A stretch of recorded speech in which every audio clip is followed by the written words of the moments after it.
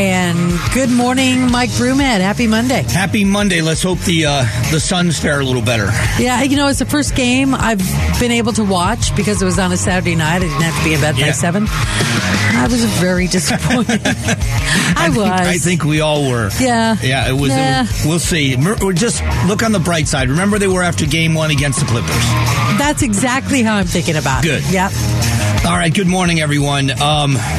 We start today with the border issue because it's becoming worse and worse and worse, and the blame game continues.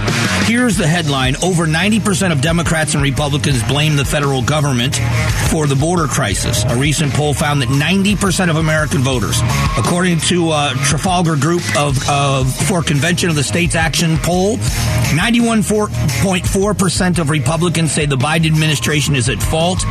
In comparison, 82.9% of Democrats and 84.5% of independents agree the government is responsible. I've never seen a poll like this. 87% of American public blames the federal government for the problem at the border, and it is the fault of the federal government. Now, is it the fault of Congress alone? That's what Secretary Mayorkas says.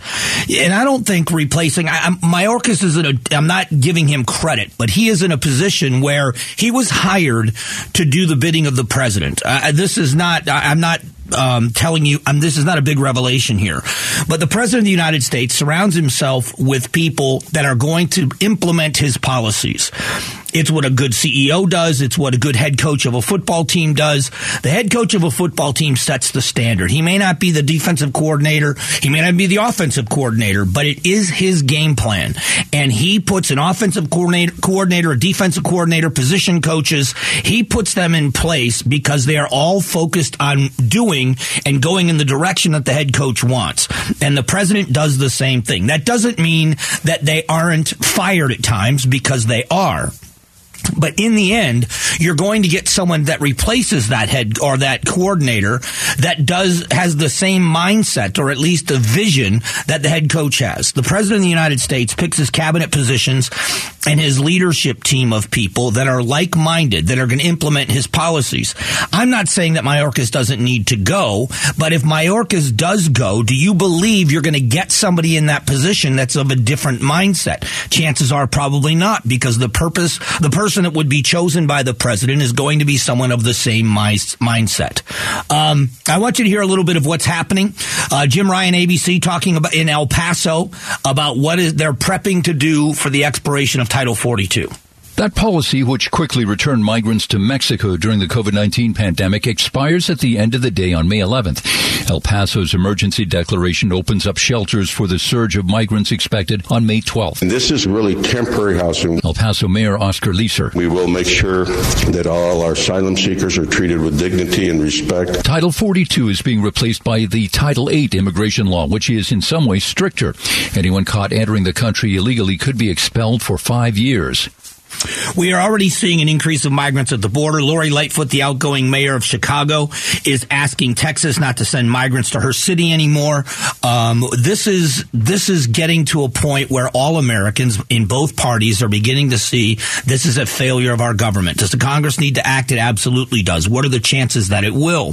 The mayor of El Paso is talking about the migrants and thoughts about the end of Title 42. We talked to some of these asylum seekers. They're waiting for May 11th. May 11th, they believe, will be the day that they become, without any documentation, they can come into the United States and continue to move on into their path into their next destination.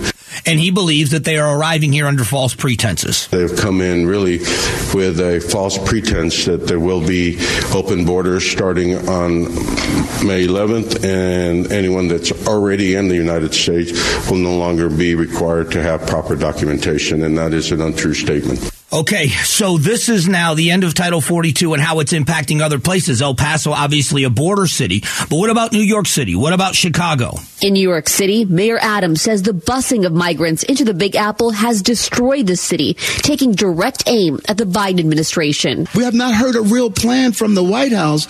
We're getting ready to lift Title 42.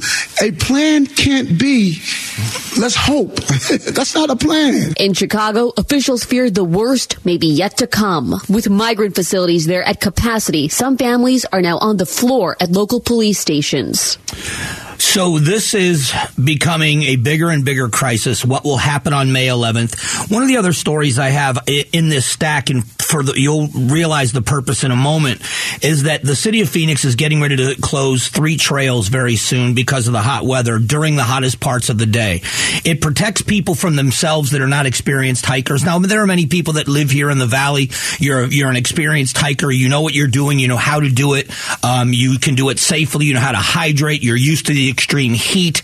I know a dumb analogy. I was at an event, a wonderful event on Saturday night for the 100 Club of Arizona, and it was held up at the Mummy Mountain at the Camelback Inn. They have a little place up there, up near the top near Mummy Mountain, where it's just a barbecue center. It's just a cool outdoor venue. Well, it was very hot on Saturday until the sun went down, and you walk uphill if you're walking up to that event. You're not hiking, but you're walking uphill, and it was already hot. I was wearing a jacket, and I thought, I walked 500 yards maybe is where I had to walk up the hill. My point is, we understand in Arizona how dangerous, how treacherous it can be.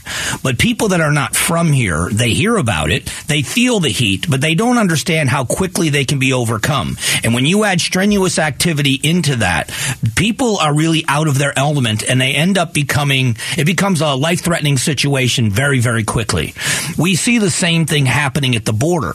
People that are ill-prepared, they're being told it takes a day to cross. They bring maybe a gallon or 2 jugs of water that they can carry. They waste that in a day. Then they are dehydrated, they're lost, and they are caught in the middle of nowhere. And we shut down trails because it protects people from themselves. But what it also does is protect first responders.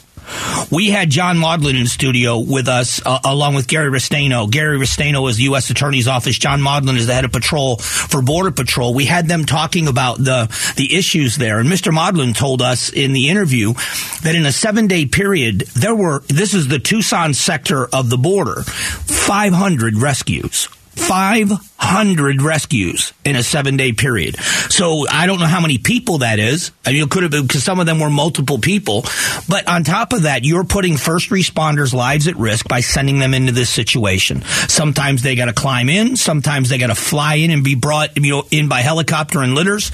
And either way, we are endangering the men and women in those uniforms. As prepared as they can be for that job, it's not going to get easier. It's going to be 115, 118, 120 degrees in the desert, and you are still a human being exposed to those elements.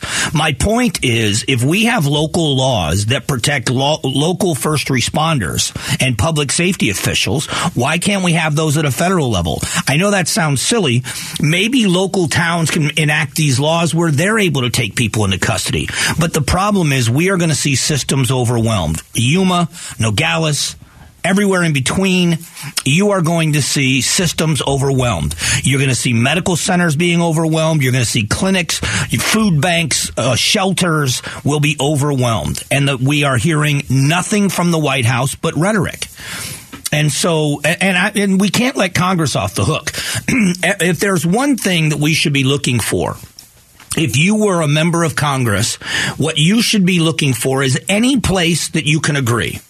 If there's one place of agreement, because listen, Congress is immensely unpopular. If you look at the approval rating of Congress as a body, it's abysmal. It's near single digits most of the time. It's in the low teens.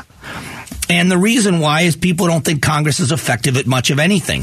If you wanted to do something, why wouldn't you find the areas where you agree, which would be this border security issue? Now, it might be for 2 different reasons. On one side of the aisle, you may have people trying to protect public safety officers, Border Patrol, CBP, whatever it is.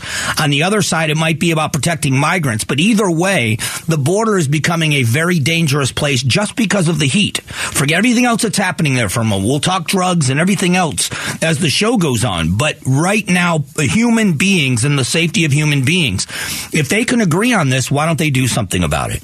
And the answer is because they can't work together. They refuse to work together. We should hold them accountable. We have got a mixed bag of congressional representation, of House representation in Arizona, from pretty far left to pretty far right and everything in the middle. But it's something that the Arizona delegation should get together with the Texas delegation, and they should lead the charge on this and say, we are the ones that are suffering like this the most. Why aren't we working together to solve the problem? Force the White House hand. And what we're looking at the border is more and more issues. It is becoming more and more dangerous. We are already seeing a surge, and everybody is predicting a massive surge of human beings after May 11th. It's going to be blazing hot. It's going to be difficult for the agents to process people in. People are going to get sick. People are going to die. And we are sitting here arguing whose fault it is. We all know whose fault it is, but you and I, the voters, have to hold them accountable. This is one of those issues that when the American people are motivated to action, something might get done. If not, we're in big trouble. We are in big, big, big trouble.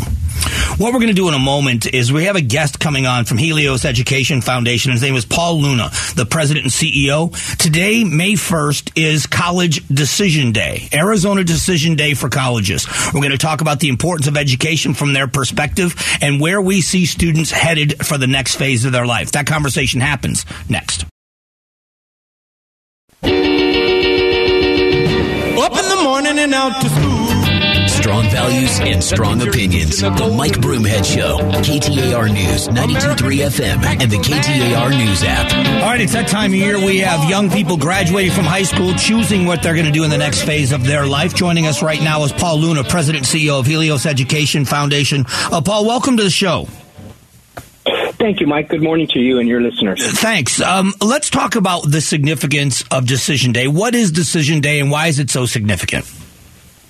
Well, thank you for the opportunity to share this. Decision Day, May 1st of every year, has been the day where nationally high school seniors will begin to pick and identify what colleges and universities that they plan to attend after they graduate from high school. And in Arizona, we call it Arizona Decision Day because we want to celebrate and recognize these high school seniors who are doing their part academically and educationally to move themselves forward, to graduate from high school and to begin to identify where they want to continue their education journey beyond high school. And that's why we call it Arizona Decision Day. We want to celebrate these seniors. And if I could, it's much like we always would recognize a student athlete who might be identifying what college, university they're going to go continue to play their sports, and they would put on that cap. Well, we want every high school senior who's making that decision to feel the support of our community and our state for that decision that they're making. When you look at the decision-making process for students, a lot has been made over the last few years, especially in the last few years, of the accelerated tuition rate. Is tuition expense and student debt changing some decisions for young people? I think it's definitely fair to acknowledge that it's a factor. Of course it is. College and university, post-secondary education is when a student starts to move out of oftentimes free education offered by our state, and now there's a cost involved, and like with many things, costs are increasing over time. I think what we try to do is make sure that our students and their families have all the information available to them, that they're accessing all of the resources that are available, so that we can make cost, we can minimize that as an issue or a concern or a barrier to continuing education beyond high school to the extent possible. It's why we advocate so strongly as a state for students to fill out the federal financial aid form, the FAFSA form, so that we can make sure that our students get eligible and qualify and receive all of the federal student aid that might help reduce that cost of education after high school. And it's an area where I know that there's a number of us working on that. It's an area that we can improve, but there's a lot of great opportunity. And there's other ways that we can try to reduce the cost of education beyond high school so that we can ensure that it's affordable for all students. Reading through some of the talking points from your organization, it says people who earn a 2 or a 4-year degree or professional certificate after high school have more opportunities to do better overall than those who don't. Let's talk just for a moment about that professional certificate part of that. Is there a focus, or is there a shift in focus possibly for some students at a younger age in high school to look at that as a possibility? And is that something that's growing in popularity? I think it's fair to say what we want to make sure is that our students, and as you indicated, as early as possible, or earlier in high school, even in middle school years, we want to make sure that our students understand all of the different pathways to career success that they might be interested in pursuing. And as you pointed out, there are multiple pathways. Yes, our organization focuses and champions the importance of a 2-year degree and a 4-year degree. And the research that we have done called Billions to Gain, we've done this research recently in partnership with Education Forward Arizona. It really kind of defines very clearly what an individual can expect to earn in terms of increased lifetime earnings and the contributions that they can make to our economy. It increases significantly as you move beyond high school and you earn different levels of education credentials. But that's not in any way to minimize the importance of certificate programs and license programs and many career pathways that might be available to a student given their specific needs and circumstances and interests. How does your organization aid in that with people, with families? We think it's two ways. One, it's information, and it's why we so appreciate the opportunity to talk about these types of really important information to share for students and families.